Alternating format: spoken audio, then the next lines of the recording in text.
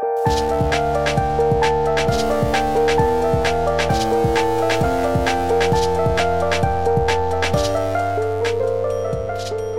back to the Save Steer Podcast.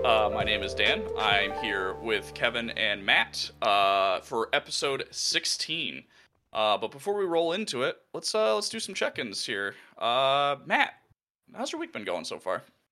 Week started out pretty solid. Now, kind of thinking about running some bombing drills in my basement, making sure I have all my glow sticks in my book bag, and I don't have a passport because I don't travel, and I'm regretting it. But on the precipice of World War III, that's how my week's going. Yeah, no, that's fair. Yep. Kevin, anything new? What's exciting with you? On top of that, I went to Five Guys today, and the Coke machine, the soda machine, they have a hands-free. You can pour soda. It has the QR code. You scan the code, and you can pour the soda by pushing a button on your phone. That was the most incredible thing. I did my classic, went to Diet Coke, mixed the orange and vanilla flavors together.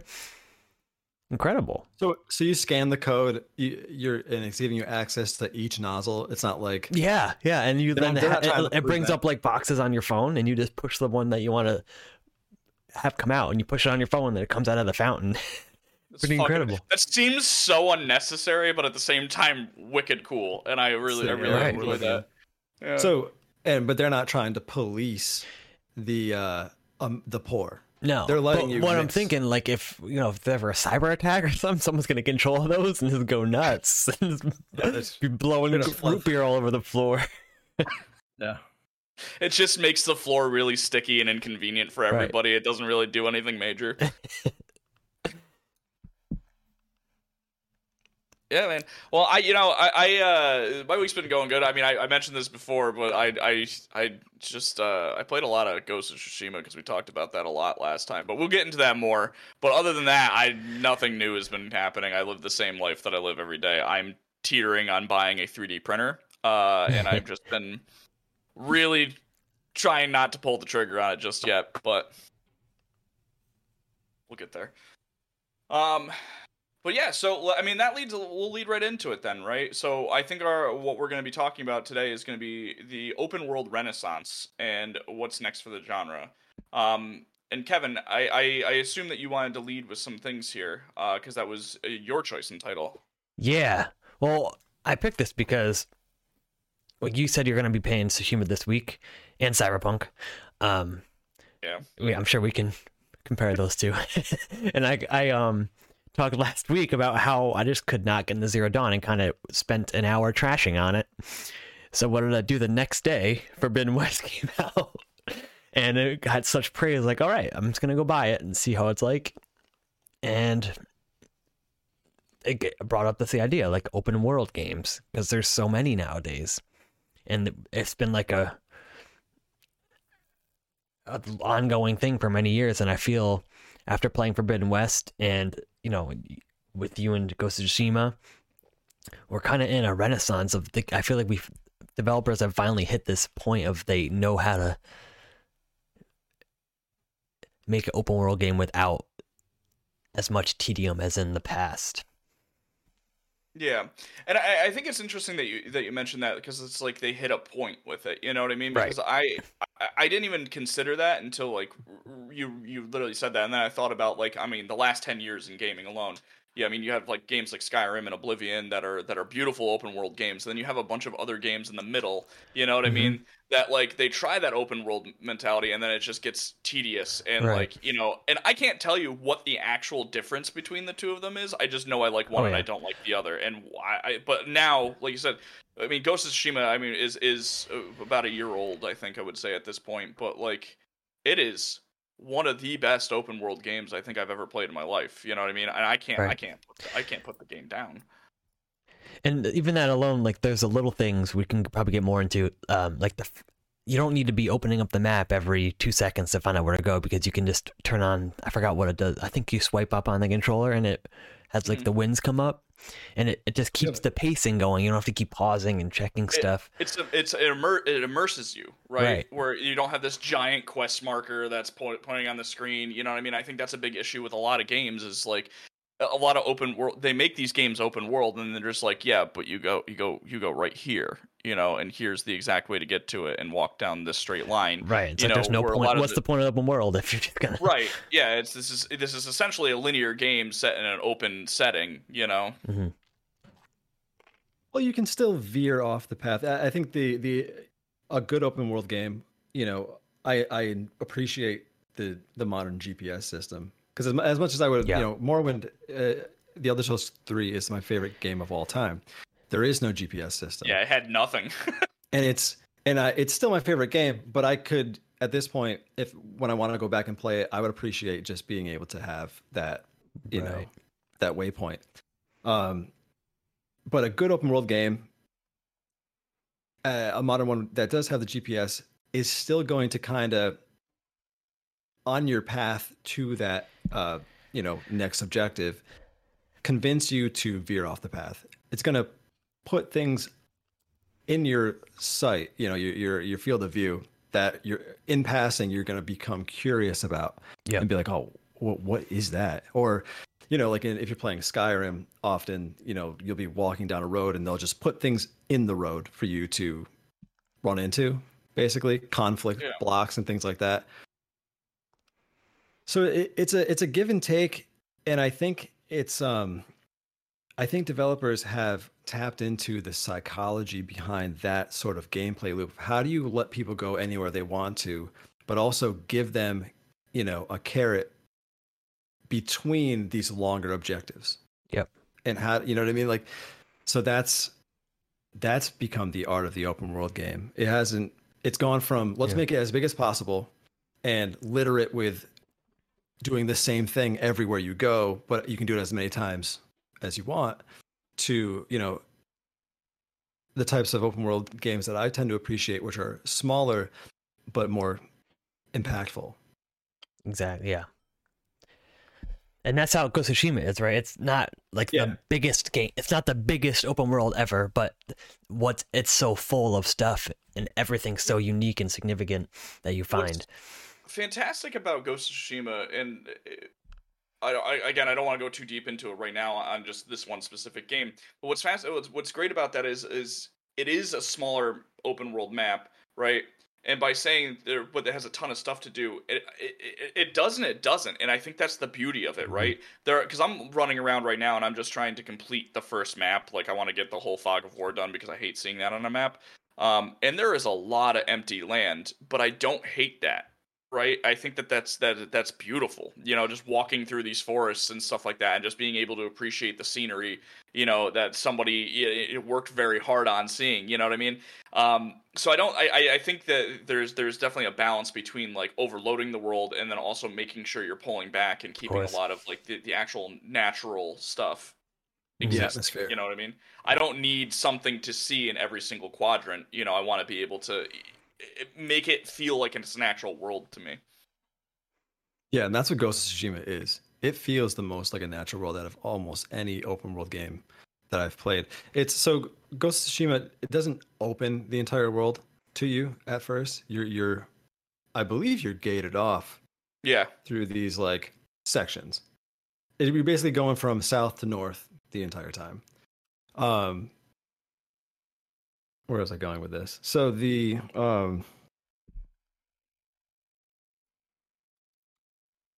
I completely lost my train of thought. I completely lost it. Dude, that literally happens to me every day of my life. Today, like, I'm not a news junkie, but today I've been glued to the fucking TV because shit is really bad. Yeah. Oh yeah. Shit was really bad, and I don't have words for how bad things really are. But as far, Ghost of Tsushima, we're talking about the atmosphere, is gorgeous. It's beautiful to walk through. And I get what you're saying about it not necessarily having so much, congestion. Whereas like, if you're in Skyrim is a good example, because I feel like most of the gaming population has at least dabbled in Skyrim. You have a certain amount of the same shit. You have like burial mounds, and you have like little quests for word walls, and then you have like, you dip into towns, and Ghost of Tsushima really kind of keeps you. It's more of like almost like the older, like a Grand Theft Auto storyline. I was literally gonna bring up you're right. Yep. Grand Theft Auto because like it the same thing with the gatekeeping of the map. You know what I mean? It's the same standard that Grand Theft Auto used to do, but it's just so much better. It's just so I didn't even know that there was a second map. Because I played it, like I said, the first day I played it for like 19 hours. And then all of a sudden I get to the point where I'm thinking I'm beating the game, and then it just says Act 2. I'm like, oh shit. Yeah. I didn't even know that, I went into this completely fucking blind, and that to me was, I think, the most impressive part of the game, because unless I had looked that up beforehand, I would have had no idea, and I think that's what makes that such a good open world game. It doesn't even show you that it's completely open world. It feels like a lot more sandboxy, and then it's just like, oh yeah, by the way, there's all this other stuff you can see too, For sure. But Kev, tell us about Horizon. Yeah. So, as you heard last week, I'm not just like this Horizon fanboy, because the first one I did not finish. I actually took Matt's advice and I just watched videos to finish the story, because I could not do it. I went back after the show. I was like, I can't. So I looked up the story. I watched like multiple videos to be really clear, and I did get the story. I was like, okay, that's a pretty cool deal. And I opened up this game, and like right off the bat, graphically, absolutely incredible. It looks so good on PS5. It's one of the first times where I've played a game at the 30 FPS mode, just because it looks so good at 4K with all the effects happening and all that. And you had a lot of screenshots of it, and like you can see like the little hairs on her face. Oh my God, there's so much detail in the world. I don't know how they pack this all in. And like the water effects, and when you zoom in on the characters, you can see like sweat and glands, and it's like, wow. Pretty much everything about the game is just improved. It's a lot of the same stuff, but it's all better. Like everything's more fluid. The animations are better. The way they handle the world map, I feel it's very similar to the Ghost of Tsushima in my tier of open world game. I think Ghost of Tsushima does some things better, but this game does some things that are really nice to the genre. Pretty much every objective that you set, like in terms of gear or getting an item, you can set it as a job, and it will mark where you need to go on the map. So you can make up your own objective. You don't have to just wander and try and hunt stuff down. You can find exactly where you need to go and go do that thing. So you can kind of like make your own checklist, which is nice. But more on the graphics and just like the imagery, you can just walk into the game and be like, oh, wow, it looks like a cutscene. You're playing a cutscene like the whole time. It has so many strong moments like that. Now, does that impact any other aspects of the game? Because like open world games are notoriously not the most graphically enhanced games, right? You know what I mean? Because they fit a lot into the world. So does that impact the open world nature of Horizon because of the graphics? No, and I think that's like the sign of next gen. It's all there. It's a huge map. I'm barely scratched the surface. I didn't really get that far, but I've been playing for a long time. So yeah, there's tons of stuff, and there's so much I haven't seen, which I don't really want to get into, but apparently there's a ton of variety on the map and a whole bunch of different worlds. Like it's all about like the West, so you go to like Las Vegas areas and stuff like that throughout the game. Yeah, just like every little, like the music is so much better. I feel like it really follows the moment. There'll be like a theme when you're just riding through the fields, and then a battle will start. That same theme will keep going, but just get more intense. It helps drive the situation. My biggest issue with the first one was the combat, specifically the melee combat. It was just rough, and it just felt janky. I'm noticing, although it is more fluid, it has a lot of the same issues of it just doesn't feel, especially compared to like Ghost of Tsushima. That's what Ghost of Tsushima, like the combat of Ghost of Tsushima is awesome. The combat in Ghost is so good. It's so good. This game, it's good. I feel like the scripted battles always seem really smooth, but the more open world battles, like you just make yourself, like you'll get caught in an animation of the enemy, and you'll just be like sent across the map, and like there's weird stuff like that. What do you mean, like sent across the map? Yeah, Are you like you'll talking, get caught. Like let's say you're fighting a big hippo. You're fighting a big hippo, Right. and it like dives at you. You won't get injured. You'll get like caught in his path and just be pushed, but like it doesn't look right. And then Are we you'll get talking, damaged. like- A and- little janky. yeah, Are we talking about like Kinda like- Skyrim Giant launching you into the Bethesda air? kind of jankiness, Okay. or like Ubisoft kind of jankiness when it happens. Gotcha. But there's a lot more elemental focus, so I like how it's a lot more strategic. Like you have to actually exploit the weaknesses, and when you do, it's like you get a lot more rewarded than in the previous game. But other than that, it's a lot of the same, but for some reason this time it's just hooking me way more. I think it's just because it's so much more approachable than the first one, and I'm pretty sure the graphics help a lot because it's so nice to look at. It helps carry The me through it. graphics almost got me. Like Oh, yeah. I was in the same boat that you were, and I maybe played 2 hours of the original Horizon, but like when I was looking at screenshots, it was like, man, this is an incredibly beautiful game. Like I said, like looking at the eyes and the little hairs on her face, you know, Right. like that alone was like almost selling me. And other like, games I have- didn't care. Other games on PS5, like the Miles Morales looks incredible, Returnal looks great, Ratchet and Clank looks great. All the exclusives so far have looked great, but I think just the fact that this is a big lush jungle and desert, and you see that, you can enhance. It makes the graphics like way more expansive than a cityscape or dark tunnels and things. I think like some of the other PS5 games. Yeah. Now, would you say that this is the first like real next gen game then? No, I think it's the first truly next gen like open world game. But like I think Returnal was also very next gen, the way it was so fast and snappy, and Ratchet and Clank too. I think there's still, and like Halo Infinite. I think those are all pretty next. But this is I feel like what people have been wanting out of next gen consoles. Something like this, just like really blowing you away. Yeah. Should we preface that with, stating, it is available on PlayStation 4. And Yeah, so are right. all of those games that you mentioned, aside from Returnal, are available on last gen's consoles. So I haven't seen like a comparison between PlayStation 4 and it's PlayStation huge. 5. I watched there's a Digital Foundry video. They really do it justice. And I know that people say that, if it's for PS4, it's not as good as it could be, but Guerrilla Games, they really did make use of the PS5's power absolutely in that version. Like for instance, all the cutscenes and things are in real time on the PS5, whereas PS4 they're pre-recorded videos. Like, and that alone makes a huge difference. Director's Cut does that as well. Oh yeah. Yeah. Right. It's one of the reasons. I'm So I was not gonna say- sure if it could have been any better. I mean, but it looks really good. There are a couple like things here and there, but it's like open world game. It's I feel like it's impossible at this point in technology to make everything 100% tight in an open world game. But overall, It's part of the charm. yeah, That's it's part the of the best charm game. of It's it, the best looking game I've played. Yeah.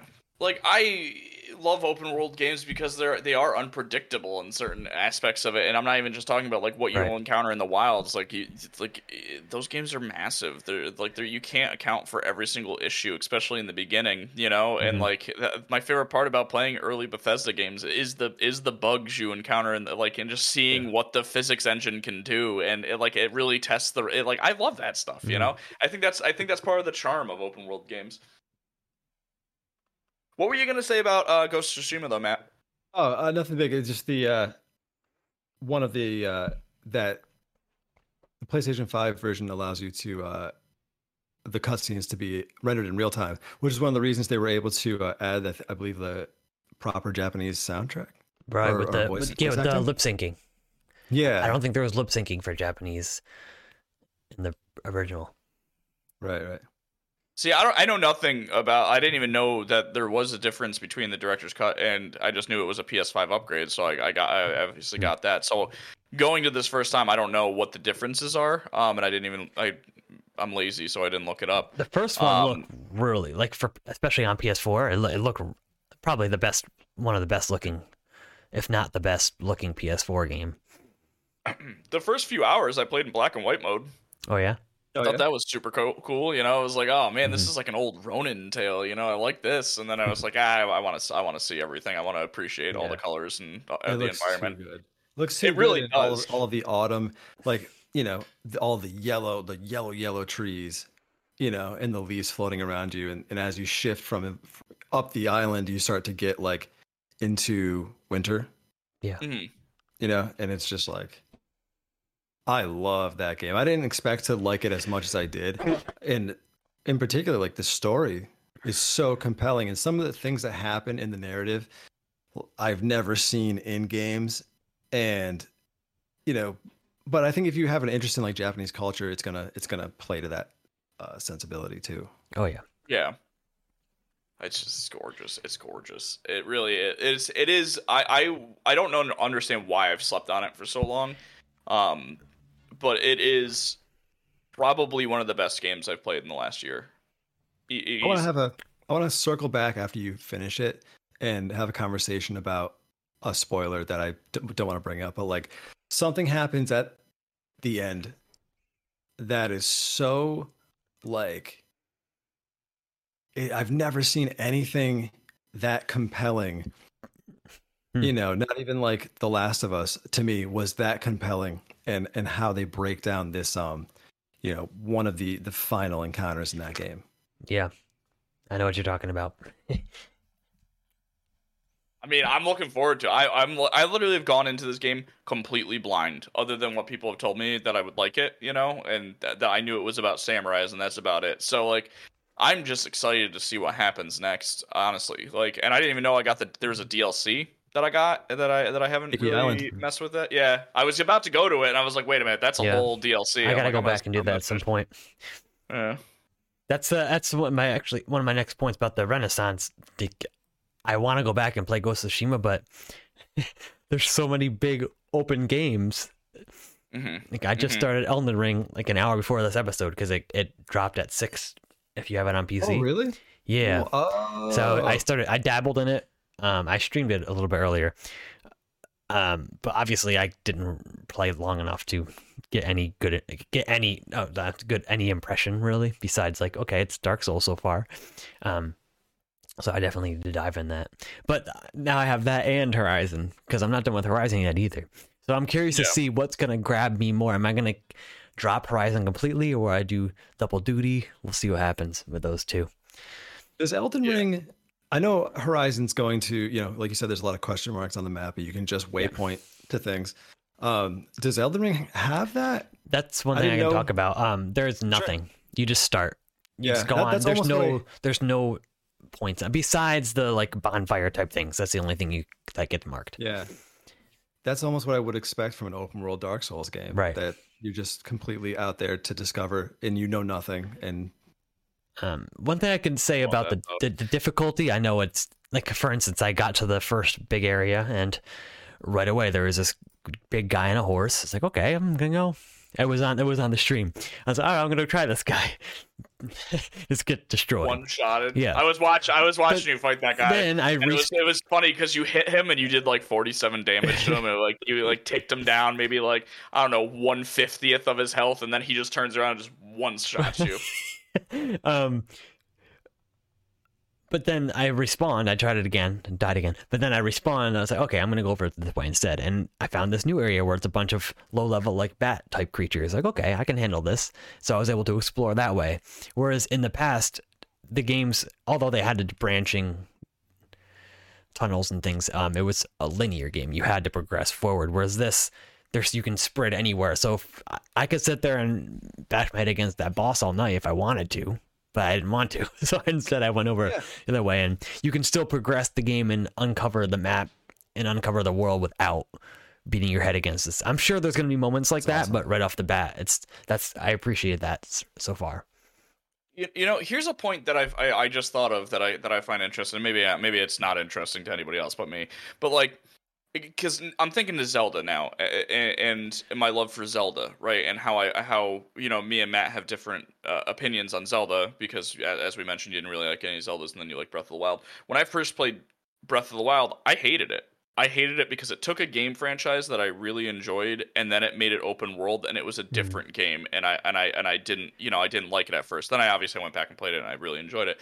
But I'm wondering if the same thing's going to happen to me with Elden Ring, because I love the Souls games. I love the linear aspect of the Souls games. I love, trying that challenge over and over and over again. I don't want to go around that challenge, and I'm wondering if that's going to be the same thing to me that Breath of the Wild did in the first, where I'm like, I don't know if I'll like it in the beginning, you know? Based on what I've heard, it still has that. Like, it has the legacy dungeons, they're called, which are just your standard Dark Souls style dungeons. And there is a great comment where if you were to take out the open world and just have the dungeons, it would pretty much be Dark Souls 4. So what they did is they put this open world, and then the dungeons are like a part of that world. Like, you'll just be walking and like, oh, I guess I started the next dungeon. Like, it's very connected. It's not like a loading screen to the next area or something. It's just like a part of the world, which is what I've been waiting for in an open world game. Yeah. Final Fantasy 15 was like, there was open world, and then there was the story missions outside of the open world. And I love the open world aspect of that game. Oh yeah, I really did. But what I was hoping for is like kind of what Elden Ring's doing here, with like everything's just there and all blended in one big piece. And yeah, I don't know. I like I said, it was a point that I was thinking of, because like I don't know. Like I guess my next question would be, do you think that's what makes a good game? Is it being open world? Like, because if that's is that do you guys think not. that's the logical Definitely step not. that a lot of these games are going to be taking? I don't think so. I think there's still a place for a linear experience. Absolutely. I think actually the original Horizon would have benefited from being like a semi-open, kind of like the Last of Us games were. Like, you're on a path but explorable, because it was so story driven, and like that was happening in the first game. Like, I was just wandering around, and a story beat would happen, and I would kind of get lost. Yeah. Whereas the I original think Horizon definitely suffers from its lack of constraint. Yeah. And the second one it's kind of similar like that. And it does have the same issues where you'll be just out there in the world, and all of a sudden this amazing story beat will happen, but it's kind of disconnected because you've been like, I don't know, swimming through the forest fighting hippos. So, whereas Ghost of Tsushima has that nice balance, I think, of it's confined enough to drive you through the story, but you can also just go off and do those awesome bamboo cutting challenges. Right. And that's the other thing with Ghost of Tsushima. You're not venturing off to really get into much of anything other than these types of like things that level up your skills and discovering shrines out of just fun and curiosity of like open world exploration. Mm-hmm. It's not like a Skyrim or an Elder Scrolls game where if you can venture off of the main quest, or you can venture off of all of these separate, long storylines, and still run into independent quests. Right.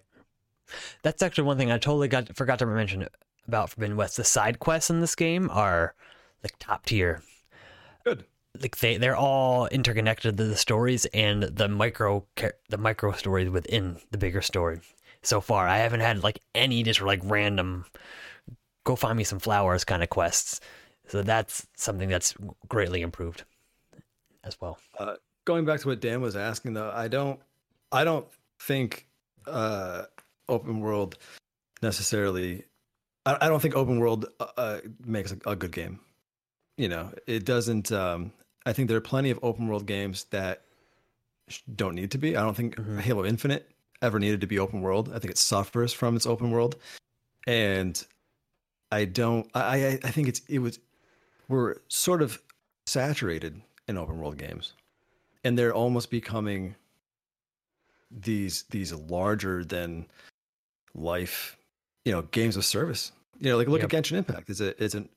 I think Genshin Impact is a great game. It's like a single player MMO. It's so big.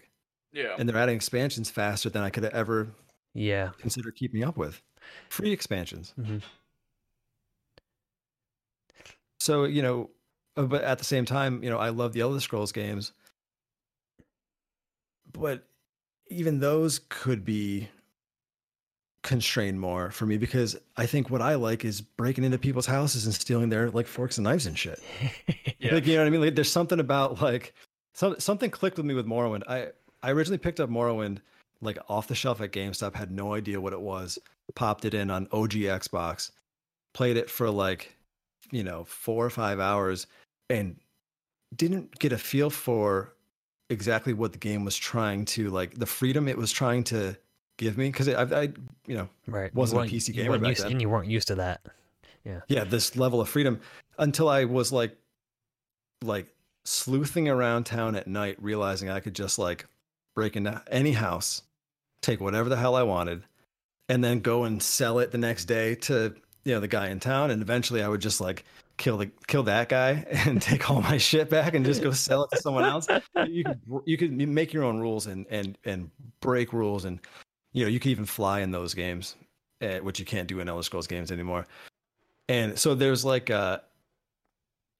sometimes open world games can give you all the sandbox to create gameplay loops maybe the developers didn't necessarily intend. And then you have other open world games that are just like Far Cry or something like that, where it's like, here's the main quest, also liberate all these outposts and play in the sandbox, but they don't really give you.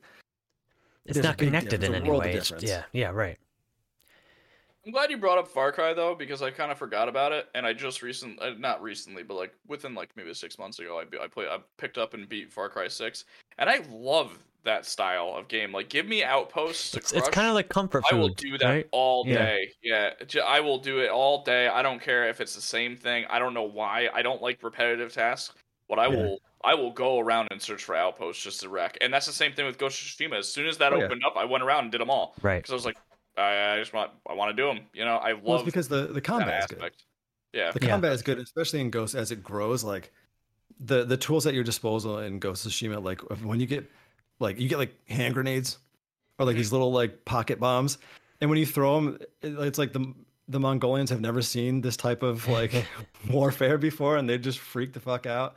I love that. I loved finding new ways to approach, liberating outposts. And it was the same thing in Far Cry 5. I really like that. Yeah. Yeah.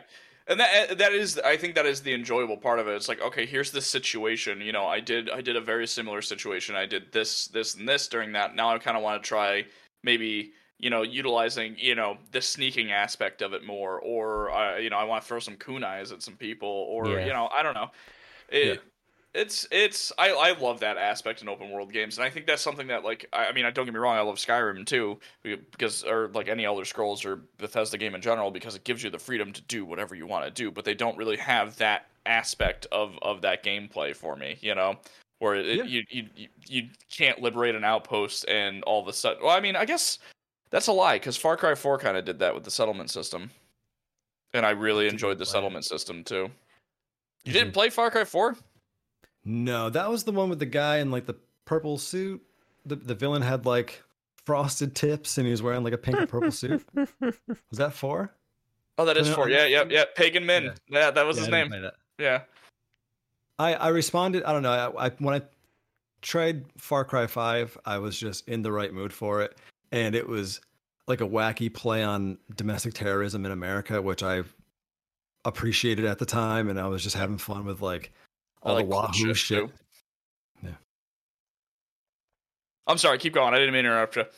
Oh no, that's fine. That's it. It was just like, the like muscle car races through the freaking forest and shit, like all like the stuntman shit.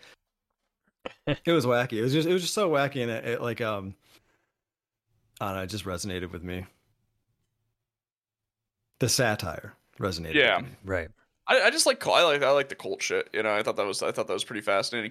But I actually realized what just happened there, because my brain is also not working at full potential today. I meant Fallout 4, because we were talking about Bethesda games. And what I was saying that's one of the few Bethesda games that I think had something similar to like an outpost system, because you had the settlement system, Yeah. And I really, really, really dug that too. I know that we went two different directions with that because I had a major brain fart, but I just wanted to get that out there because everyone hated Far Cry or not. I did it again. Fallout 4 because of the settlement system, and I spent hours in settlements. Well, I mentioned a couple weeks ago, like my Fallout 4 is my dad's favorite game of all time. He's obsessed with it. He's been playing it for a couple of years straight, and he just builds and builds and builds and like connects all his shit. And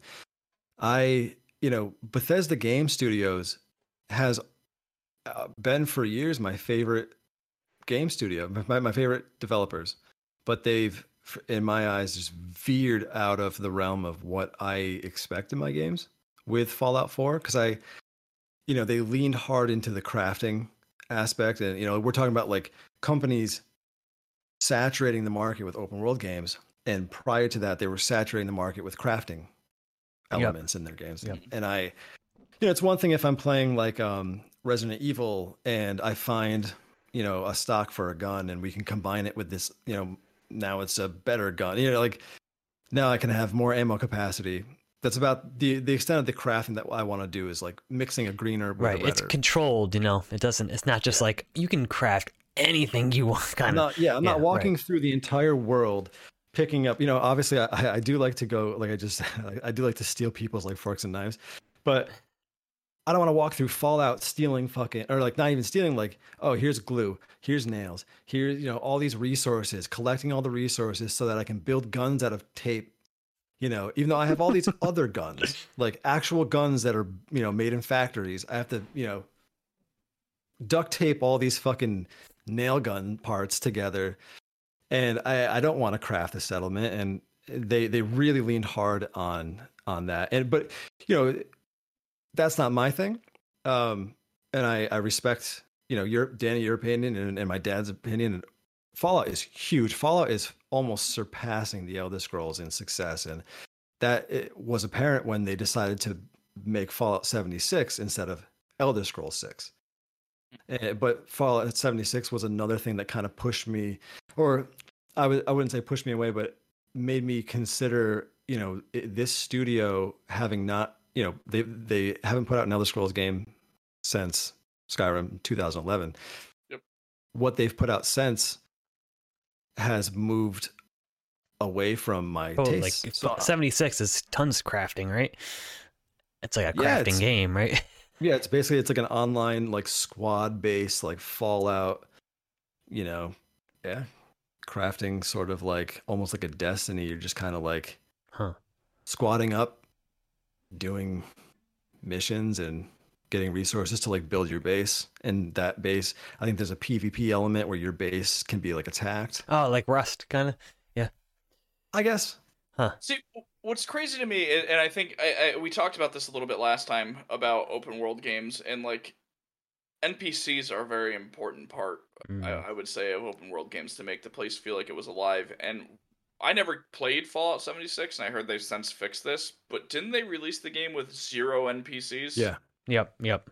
That's bananas to me. It was completely broken at launch.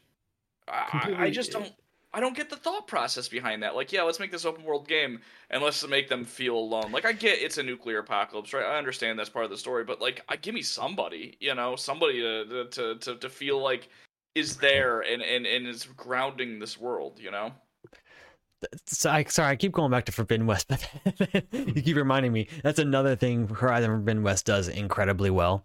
The NPCs are very lively and animated. You'll be walking through a city and there's like constant movement everywhere, which helps a lot. And even like they'll be moving like things in the environment around. Like you'll go to what is, I don't even know what it'd be called, the inn, I guess, and there'd be like people like making brew and cooking, and I agree, like it definitely helps you be in that world more. Yeah, for sure. It helps the immersion, and it's a source of questing. And I think the first year of Fallout 76, from my understanding, because I didn't play it, you would get quests from like robots. The only NPCs I think were like robots. I wonder if they're expecting like more people to play, because it was supposed to be like a online multiplayer thing, right? Yeah, it was supposed to be. It was supposed to be similar to like I think it was supposed to be an MMO. I think it was supposed to Yeah. be like something to the same vein as like Destiny was, you know. Where I guess Destiny's not really an MMO, but it's pseudo, you know what It's I mean? massive. It's multiplayer. It's online. It's just not. Yeah. Yeah, shared online experience. Yeah. But I mean, beyond that, they Oh, go ahead. No, go ahead. Oh, I was just gonna mention that as far as Bethesda goes, like this open world, the experts, as far as I'm concerned, in open world, you know, they fell off, you know, from my interest on Fallout 4. On Fallout 76, they released the Elder Scrolls Blades, which was a mobile game where you're just swiping, you know, and everything looks like. Anytime they present an Elder Scrolls game, it looks like Skyrim, which was not the fashion when, you know, Morrowind and Oblivion looked nothing like Skyrim, and then they got to Skyrim and they locked into this like rusty kind of like earthy toned barbaric, like, you know, very Viking sort of. Yeah, like Elder Scrolls Online is all like that, right? It's not very exactly. Totally. So you know why they did that? You know, I was reading an article the other day about this, and it's totally true because I'm super guilty of this. It's because Skyrim came out in 2011, and people are still playing it more than like they keep going back to it. And I think that Bethesda thinks it's like, oh well, this is it, right? It's what we did. Like, and no, it's the modding community that is bringing all these people back. You know what I mean? They keep changing the game. They keep adding interesting things to it. Like every time I play Skyrim now, I have like 200 something mods loaded into it. It's not Skyrim anymore. You know, so like they think. I think, and this is what that article was saying, and I'll try and source it later if I can find out where it was from, but it was mostly just saying like, you know, Bethesda thinks that what they've done is what's kept Skyrim longevity, when the only thing that they've done that's kept the longevity is they opened up the door for modders to be able to do what they do and completely make the game a new experience every time you play it. Yeah, and it's come at the detriment of getting a new game. Yeah, 100%. We did see a landscape. Yeah. So yeah, who knows well, how now far away. Now, so, you know, wondering what's on the horizon, pun intended, for open world games. We've got Starfield, and I'm like having heart palpitations, wondering if I'm going to connect with Starfield, or if Starfield, and you know, from what I've seen and the few things I've heard, it looks like it's going to lean more towards Fallout. A Fallout type experience than like Elder Scrolls in space. I think I saw a tweet or something. They're calling it space punk. Okay. As the aesthetic. We'll see. Yeah. Just because you have blue hair doesn't mean you're, you know, space punk. A bunch of astronauts with mohawks sticking through their helmets. Yeah. You know, I mean, that's been development hell for how many years now? Yeah. Well, I don't know if it's been necessarily development hell, but they definitely announced it too soon. They announced it a year. So they had released Fallout 76. This was when Bethesda was doing their own press conferences, which they probably won't do anymore now that Microsoft purchased them, I'm assuming. At least I don't think they did at the last E3, and they were already purchased by then. Yeah. So a year after Fallout 76 came out, they hit the stage and started apologizing for the first fucked up year of Fallout 76. And they had to give us something. So they're like, that's when we got the Elder Scrolls 6 reveal, which was just like, you know, a sweep over like some desert plane that said Elder Scrolls 6, like some like JPEG. And we got a Starfield like teaser trailer. Yeah. And that was like 4 years ago. That was, I think, 2017 or something like that. It's maybe even longer. And so I don't know if it's been in development hell, or if it's just that they announced it too soon. So we assumed that these things are in development hell because Fallout 4 was announced like 4 months before it. Fallout 4 was announced during a Bethesda E3 conference or presentation in June and released in November of that year. Same year. So that's kind of what we came to expect of Bethesda. True. And then they announced Starfield and we don't get it for 4 or 5 years, and they announce Elder Scrolls 6 and we don't get it for like 10. That's one thing. In terms of announcing things too early, I feel like if you wait too long, the hype of the game goes away, because if you start developing it that long ago, by the time it comes out, it'll feel like out of date. I feel like that's what happened with Kingdom Hearts 3. Even that's a totally different topic, but that game was in development forever. When it finally came out, we're like, oh, this is it. Yeah, I think you're absolutely right. Like if it came out when it was supposed to come out years ago, it probably would have been way more popular. Yeah, it contributes to two problems. One, and I totally agree, and I actually anticipate this happening with Breath of the Wild 2. Right. I think Breath of the Wild 2 is going to come out and people are going to be like, oh, why does it look like not that great? Why does it run It's just not the that same great? game. It's just the same game again, yeah. It's the same game, same engine. They started working on it the day that the first one was finished, and it should have been released probably 2 years ago. Right. And we keep getting further down the line of like, so the other issue that it causes when you announce your game too early and people get very excited about it, people start making up shit about what this game was supposed to be about. You know, or things that you can do in the game similar to Cyberpunk. Right. Or No Man's Sky is a perfect example, where people just start fabricating these ideas of everything you can do in this game. I think the developer also fabricated as well. Well, yeah. In that case. They got into a lot of trouble for that too, didn't they? He pretty much just blatantly lied. But yeah, I totally get it. So with Starfield, you have like people referring to it, you know, people, you know, IGN or, you know, Game Informer, I want to pick on IGN. The biggest outlets reporting on games media will be like, oh, it's Skyrim in space. Yep. It's Fallout in space, and it's like, is it though? Right. What if they shown us that has, you know, really they've shown us almost nothing about this game.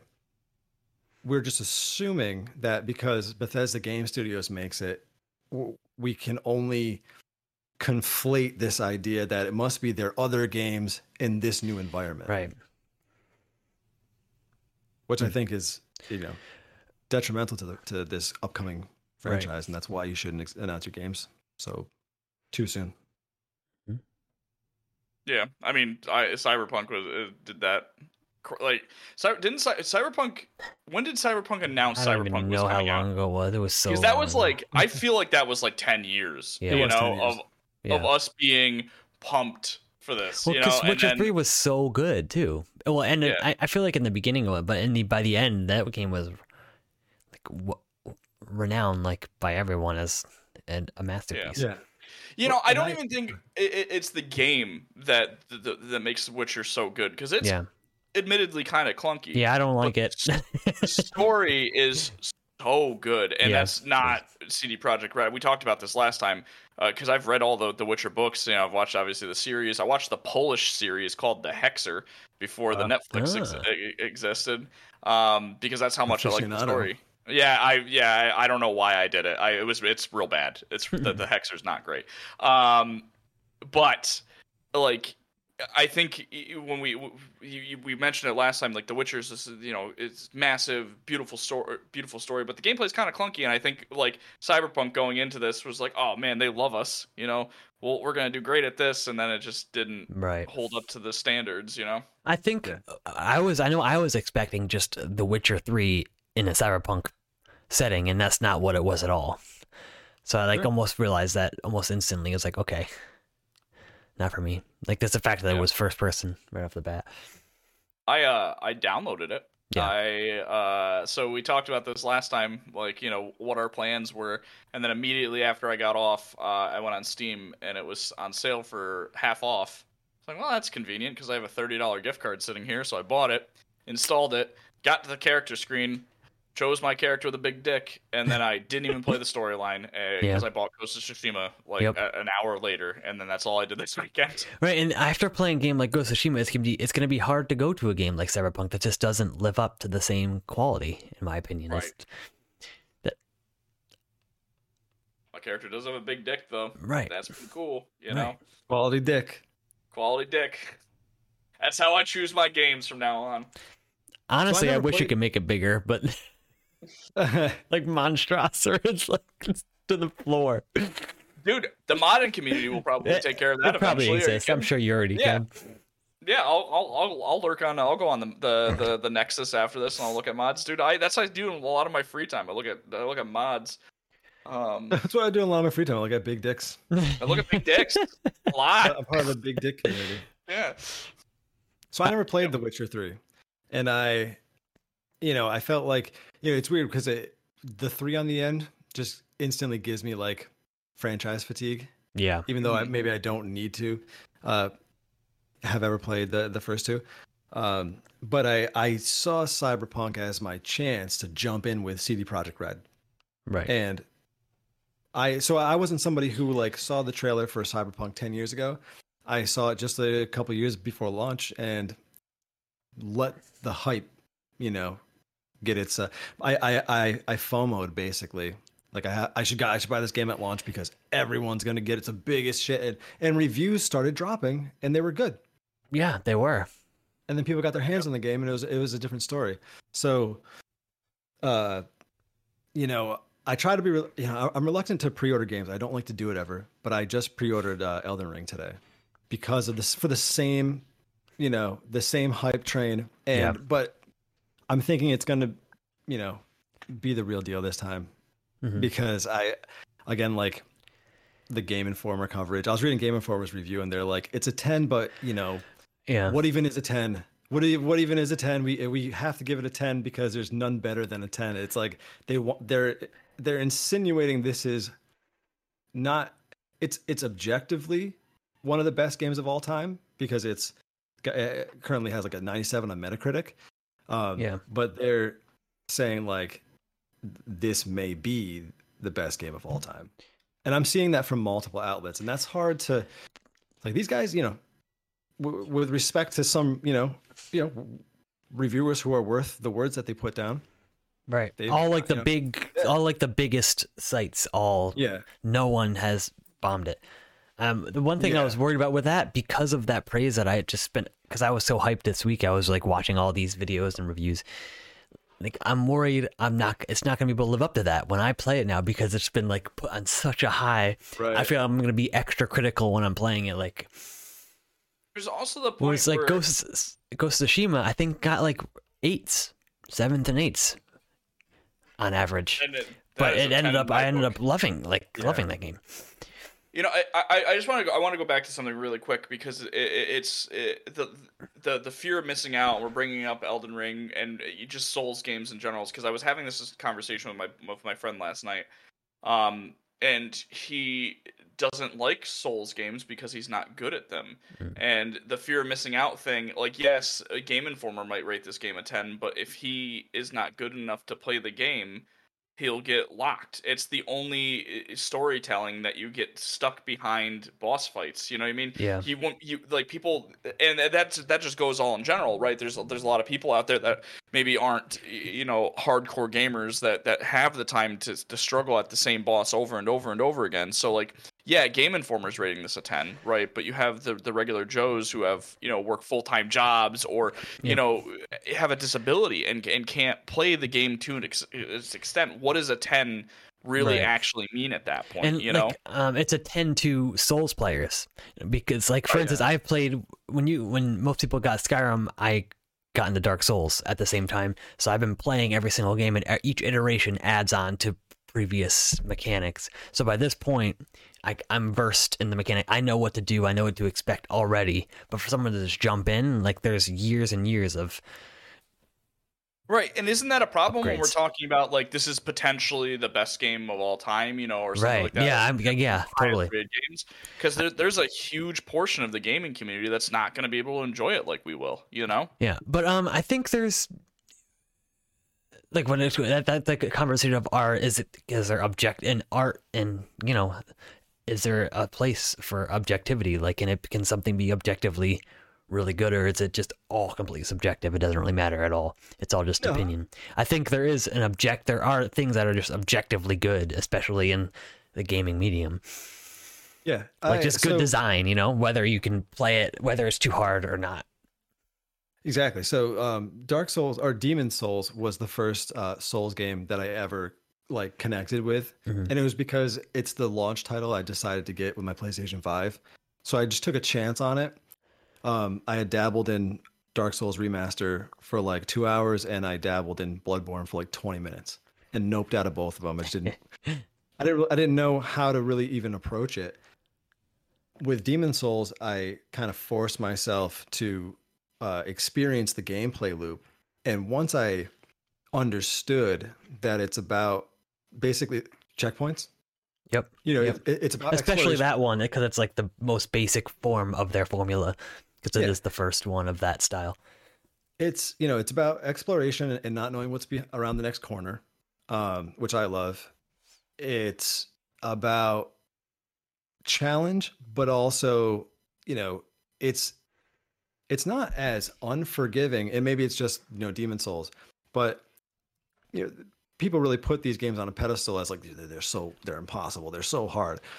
But when you can grind, Mm-hmm. you can make yourself strong, you can min max, you can choose. I use magic. Yep. Be a sorcerer. There you go. Yeah, and so that made it more approachable. And then I really kind of fell in love with the level design and the way that you will, you'll go the hard way through the first time, and then you might beat like a mini boss or something like that, and that will unlock a gate that will let you just cut around that. And navigating back to certain levels so I could grind and get drops from the enemies that I could use to kind of buff me for other sections and shit like that. It was Right. They just got my mind working. So it's almost like an NES game, revitalized into a new shell. It's like what you imagined in the 80s games were underneath the 8-bit Mm-hmm. design. And so I think it absolutely can be objectified as a great game. I haven't played Elden Ring yet, but Souls games in general can be objectified as great games because they have the gameplay loop really isn't any different than some of the games we've been playing for 30 years. It's almost a perfected formula. It's almost like a condensed version of so many of the game types we've experienced. And it's like, Elden Ring could possibly be like the culmination of so many generations Right. of video games and their best qualities. Mm-hmm.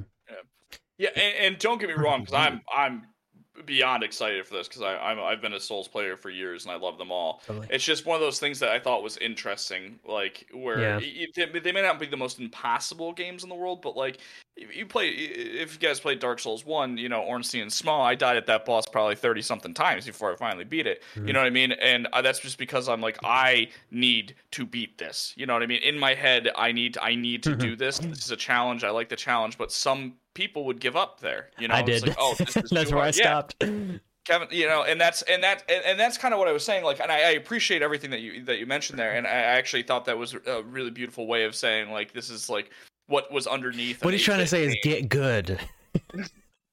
Well, it gave me the patience, like getting good. Right. Gave me the patience to even on some of the harder Ghost of Tsushima battles, Mm-hmm. Mm-hmm. like just duels are wild. Oh yeah, yeah, so like, much harder than everything else. Awesome.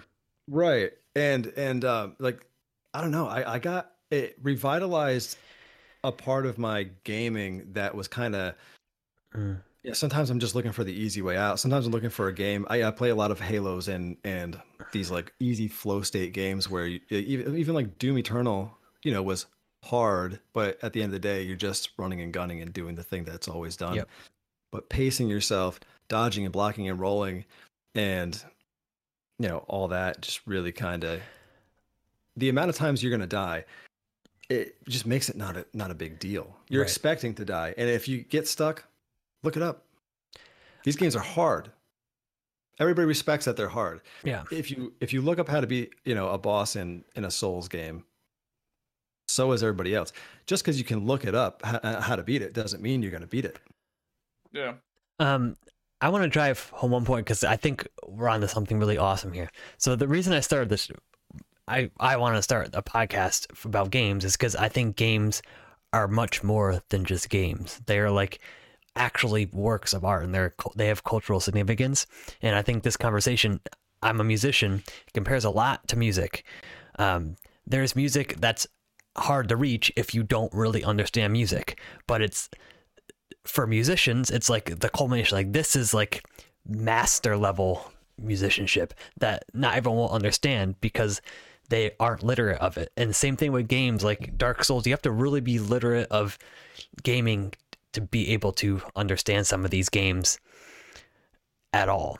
And we've come so much farther than Pong, which a lot of people still think that's all games are. It's just a fun little toy you play with. Like there's so much culture and history and development and art that has gone into these games over the years. And I think that's what I like about From Software games. They're like the perfect example of that. It's like, here's what, if you really understand, if you really want to see like how far games can be pushed, you can go to their games or something like Ghost of Tsushima and you can see how powerful they are. Yeah. But this is the conversation I was having with a few of my buddies last night, and one of them mentioned this, and I don't know where they read it from, so I'm not trying to like steal a source or anything like that. But it was like someone had said that video games are in an interesting point because they are the only storytelling medium that if you're not good enough, you can't experience the rest of the story. Like if you read a book or if you listen to music, you know what I mean? It's not like there's something that's stopping you in that book, unless it's a crappy book. But that's not. There's nothing physically stopping you from reading that book. It's you who stops reading it. If there's nothing physically stopping you from listening to that song or watching that movie, except for you. Only because physical that can stop you in the game. Only because it's like reading is a very push thing in our culture. Like kids need to be forced to read from a young age, whereas like everyone has those basic skills, whereas not everyone is forced to play games because they think they're just games. Whereas I'm kind of getting out there, but what if like gaming was like media literacy is what it is. Like what if that was more prominent in people's lives? Where then they could be able to enjoy more games like Elden Ring or Monster Hunter or something. But you always find a way to bring up Monster Hunter. Like I was trying to think of how you were gonna do it this time, and there it was right there. But I don't know. It's just a fascinating thought to me. You know what I mean? That like obviously like I've been playing games for years, and I'm not gonna say I'm like a great video gamer because I think I'm very very subpar at a lot of the stuff that I do. But like I can play the hell out of Dark Souls, and I can play the hell out of Souls-like games. Yeah. It's just I know that there are people that can't, and especially with Elden Ring, which is. This is what I'm just talking about with the fear of missing out thing, because everybody is talking about how good this story is going to be, and then you're going to have some people out there that just they can't do it. They can't play the story. They can't experience that art that exists because there is a hard lock for them in the game, right?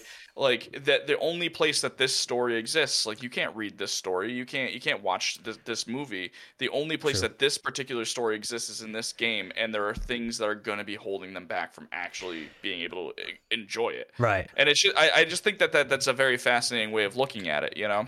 I keep this going back to like art and like books. There's certain books that are incredible books. Like there's some stuff like David Foster Wallace that like people are just not going to read. They can't because they just don't have the skills to get through some of these harder books, but they're still considered like excellent pieces of literature. You know, I think it takes courage for developers and artists to put out things like that you need to trust that people are gonna,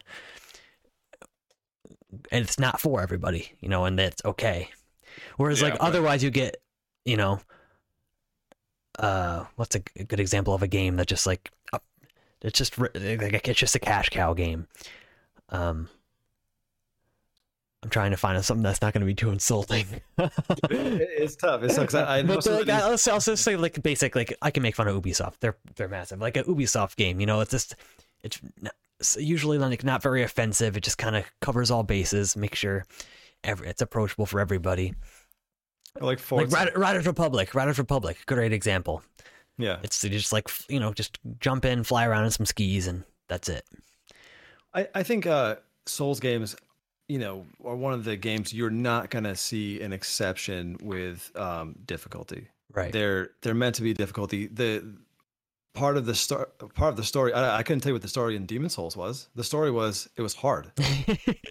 You know what I mean? So like, but with like Persona 5, there's there are accessibility features, beyond just difficulty. You can lower the difficulty to story mode and basically not have to grind and barely have to know what you're doing to get through what are otherwise difficult boss fights. Like the last boss in Persona 5 was hard for me to beat. Oh yeah, he was tough. Which last boss are we talking? The original last boss, or are we talking the DLC last boss? Or Royal's last boss? Both. They're both pretty hard. I didn't play Royal. Okay, yeah, the Holy Grail was a wild fight, but the DLC boss might have been one of the hardest bosses in a turn-based RPG in a long time. I got real angry at that one, but go on, sorry. But in a game like Persona 5, where there's half the game is story, you're bonding, and you're just interacting with, your best friends, that they've chosen to, give people who can't beat the game an out in a way to progress the story, as holding their hand as much as possible so they can finish. Right. But that brings up an interesting point. Should that be in like a game like Elden Ring, right? Which and like you mentioned, like Demon Souls didn't have a story; it was just hard. That was the story. Like Elden Ring is supposed to have this beautiful story that George R.R. Martin was a part of. You know what I mean? And I'm sure there's plenty of people who out there who love his work that just want to play this game just for that. So should there be a difficulty setting for games like this? Should there? For heavy story games. For From Software, no, because I think it's integral to their design choices and what they want their game to be. But I do think, obviously, there's plenty of games that do have all those different difficulty sliders and things. Yeah. So, but I think in this case, it's almost like respectful to the whole gaming form that's their choice, and I think that's how they want to design the game, and I don't think they should bend to people who are asking for that, because they can just go play other games.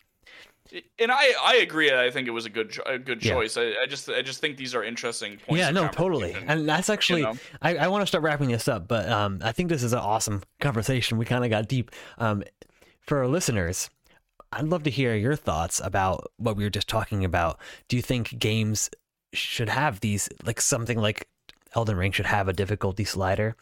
Do you think games are more than just Pong? Email us at thesavesphere@gmail.com. I would love to hear your thoughts if you're hearing this episode and you're intrigued by our conversation. I don't think that games are more than Pong. Yeah. Actually, Pong is the only game. Yep. Pong for life. And actually,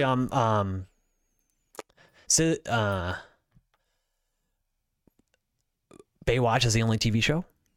Mm-hmm. And the only music is Nickelback. And the only movie... Fox is the only news channel? Yep, and the only movie is Armageddon. So, you can take that. Armageddon. All right, so what are we all playing this week? I'm going to be, probably after this, juggling Forbidden West and Elden Ring. I'll see which one I play more. Elden Ring. And I'm actually just about to finish Chrono Trigger, so I'll finish that up too. I'll talk about that next week. I want to play Elden Ring. I really do. Like, I was intending on buying Elden Ring this weekend, but I don't want to buy it if I'm just going to be so in depth in Ghost of Tsushima. It's just so good. I can't get over how good it is. This is, like I said, might be the best game I've played all year. Like, yeah, I'm feeling the same way about Horizon right now. I don't want to get pulled away from that because I am really invested in it at this point. Yeah. But Elden Ring, I don't see it as the same type of game, but I don't want to open up a whole other can of worms. Horizon, I'm playing for the story. Elden Ring, I'm playing for the fun mechanical challenge and exploring the world. Yeah. this freely. So it's not it's actually less stressful because I'm not trying to accomplish anything when I play that. I'm just going. Yeah. I pre-ordered Elden Ring. I don't think it'll be here tomorrow. I'll probably have it like sometime next week. Right. And right now I'm playing. I started playing Halo Infinite less casually. I'm trying to get better at it. Cool. So I'm like trying to do challenges and like stream it. I'm still trying to finish Record of Lodoss War Deedlit in Wonder Labyrinth, which is like this really endearing Castlevania. Basically, you know when you ever play one of those games for like a PC game that came in a cereal box? Mm-hmm. And, yeah, dude. And it's like good. Captain Crunch. Yeah, it was something Crunchberry Explosion or something like that. Man, I played that. I played the shit out of that game. But go on. Or like when you could buy the Burger King made like 3 games for Xbox and like Sneak King, brother. Yeah, like one was like a kart racer. They were, so that's what this feels like. Where like the storyline, I don't know what the hell's going on, and I haven't seen the anime. It's in my like Funimation queue, but the gameplay is good, and there's like some smart mechanics to this. So I'm really loving it, and I'm like 6 hours in, and I'm just on the cusp of having to like I should probably grind a little bit. So I'll do that. Cool. And March 1st, the sequel to Lone Far Sales is coming out on Xbox Game Pass called Lone Far Shores or something like that. Really excited about that because the original was like 3 hours long, and I'm assuming this will be around that same length. So I'll probably just try to stream the whole thing. And like I'm like trying to play everything. I might even try this. I don't know how to play Yu-Gi-Oh! And that new Yu-Gi-Oh! Game came out, and I'm like, oh, I might just pop on that Yu-Gi-Oh! Game. That's actually next week's episode. I kind of want to talk about our most anticipated because the games are coming out like crazy now. So yeah, I think it'd be fun to talk about what's coming. Yeah. There's a lot of cool stuff that aren't giant games either that are really good and interesting. It's really hard for me because like I am such a sporadic gamer when it comes down to like what I'm playing, because like I said, I'm playing Ghost of Tsushima, which is a year old, because like there was just so much shit that came out within the last year that I just didn't have the time to play because I was playing too much other stuff, you know what I mean? So now I'm just getting caught up, and now there's more games coming out, and I'm gonna get even further behind. And then I'm still playing like games like Mega Man X because I love that game and I'm stuck on the last boss. And you want to talk about hard games? Let's talk about the original Mega Man games. I'm so bad at those. That's another franchise that I'm very nostalgic for its iconography, but I suck at all those games. Dude, I'm on the last boss, and I can't. I was streaming it the other day, and like I blew through all the bosses, fine. I got all the way up to the end, and now I'm stuck on the last boss, and I was stuck on him for like 3 hours before I was like, I have to go. I have to close this stream, and I have to walk away from my computer before I lose my mind. Yeah. But yeah, I like I said, it's hard for me to anticipate stuff because I just feel like it's just gonna stress me out, you know? Totally. Yeah. That's why I like streaming services. My whole plan was to have both next gen consoles subscribe to both their streaming platforms, and try to save money by not buying anything. And also, but I FOMO too hard on Elden Ring. I just couldn't help it. And PlayStation VR 2 just got announced. Well, it didn't just get announced. They just showed what it looks like. Oh, yeah. And I know I'm probably going to pre-order it. And I'm just like, God, can't stream that. Yeah, you can. I used to stream PlayStation. I mean, you can't stream the headset to your head. You can, you just pop it into the capture card. Oh, but I just bought a new capture card. I think that's how these services. But I think this is the point of these services. Like it seems like I'll just subscribe this, but it's never going to happen. There's always going to be these legendary games that aren't on that service that keep you buying games, because I don't think the industry can function on just subscription at this point. It really can't. But I know that I can hold off on totally. Horizon. Yeah, like I'm for instance, Ali World. You see that game? It's like a indie game where you're like side-scrolling skateboarding platformer. Yeah, total Game Pass game. It'll be there. I'm just not going to buy it because I know it'll be there. So stuff like that. Yeah, right. Ghostwire Tokyo will eventually come to right Game Pass and that type of shit. And Starfield's coming in November, and there's just so much. But I feel like if it's on a streaming service, then I don't consider it part of my backlog. It's when I pay full price for it at launch. That's a good point. And don't finish it, then I feel like it's in my backlog, and it stresses me out. Yep. Yeah. But I think Dan should finish Ghost of Tsushima. Oh yeah. Before you Elden Ring. could do it. It's not that long of a going even if you get everything. I said, literally the first night that I played it. So like I told you guys the story before stream, but I'm gonna talk about it again. Like I literally bought it, right? My girlfriend was here, and I was like, I'm buying Ghost of Tsushima right now. She goes, that was random. I was like, yep, just doing it. I don't know. It's in my head. I'm gonna do it. Right? Bought it. She had left, played it for a couple hours. Was like, wow, that was really good. That's a really good game. Went to go to bed, couldn't sleep. Right? It was a couple hours later. My cats are being dicks or whatever, and it was like 4 o'clock, and I was like, I have to work in the morning. Like I have to work from home too. So I'm like, I give up on sleeping. Right?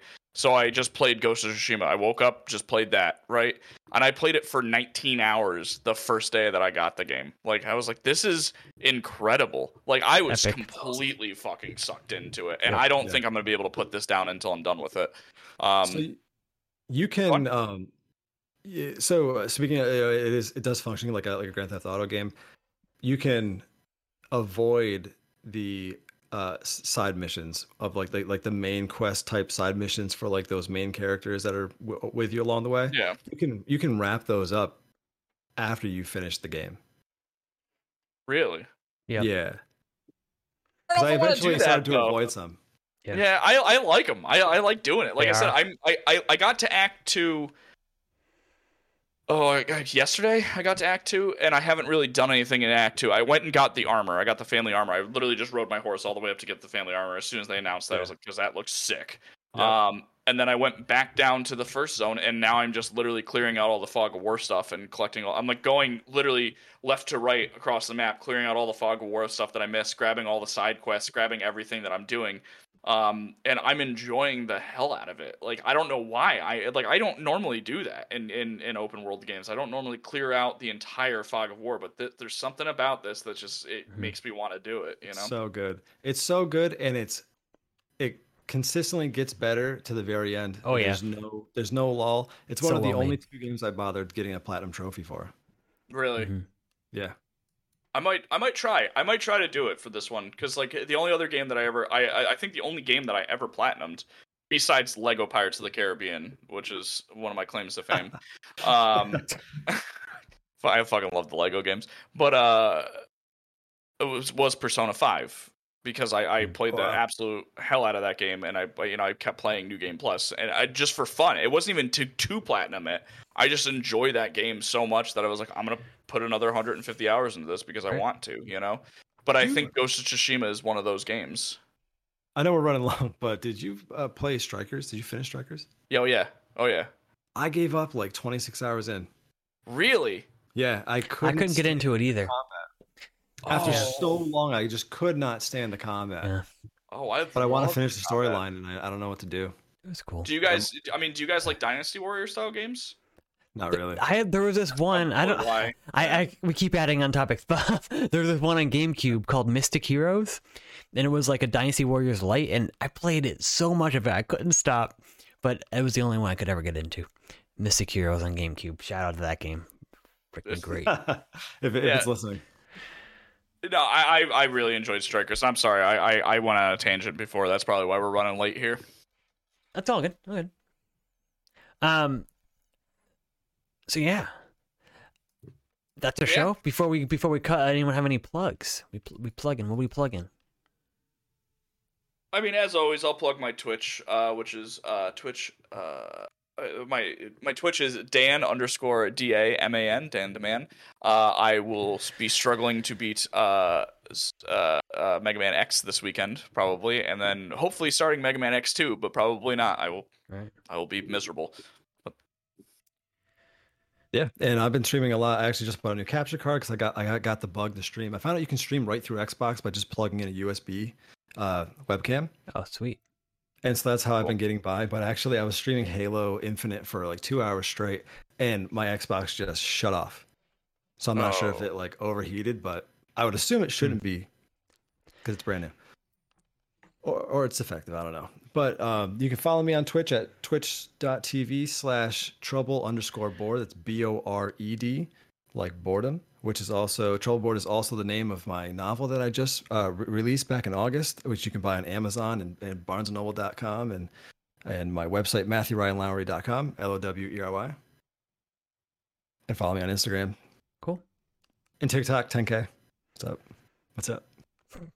I like how you casually were like, we were talking like when we were first starting to get to know each other, like you were like, oh yeah, some of your TikTok links. Didn't even mention that you were semi TikTok famous. I was like, I'm like, yeah, dude, I got like 200 followers on TikTok, and I look at Matt's, I'm like, oh shit, I bragged about that, like, because it doesn't matter. It doesn't matter because I have 3 viral videos. Yep. So like I have one that has like 1.8 million views, and then I have a couple that have like 250,000, 300,000, and it still doesn't matter because it's become monetized like most other social medias where if you want things seen, you have to pay now. Yep. Yeah. So like if I put something out now, it does not get the views that it once did. Yep. Yeah. Can't win them all. What are your plugs? I don't really have any direct plugs just yet. I want to start, quote unquote, creating more content for myself over the summer because I'm pretty busy during school year. So I don't really have a lot of time a lot of mental energy. Also, I have time. I don't have mental energy to focus on many other things. So I plan on that in the summer, but I'll probably be putzing around your guys' streams. So maybe I'll be there. You can follow me on Instagram though, if you want. What's the handle? All right, I forgot for audio listeners. It's disrupting_class. One other thing I'm gonna plug because I forgot about it. I'm gonna be in a D&D campaign soon that we're gonna be streaming. Oh, sick! And you'll be able to see it from my Twitch as well. We're using Tabletop Simulator, which is the entire like table and map and all the minis and everything like that is created into Tabletop Simulator, and our DM has like spent hours building this out. Cool. And I can play that in VR, so you might see me play D&D in VR, which might be neat. Pretty cool. When's that? So we're starting session 0 next week, but we're not going to stream that one because we want to get a feel for like how the momentum's going to go, and then I should be streaming the following week after that. But it will be every Wednesday going forward. All right. Hell yeah. Cool. Check that out. And like always, go to Patreon, become a patron at the Save Sphere. You can hear us on Spotify, Apple, or podcasting apps, probably all of them. We stream on Thursdays, and then we record and post it on Sundays. And find us all over Twitter, Instagram, Save Sphere. And that's our show. We'll see you next week. Later. Yeah. If there even is a next week. Yeah, I know.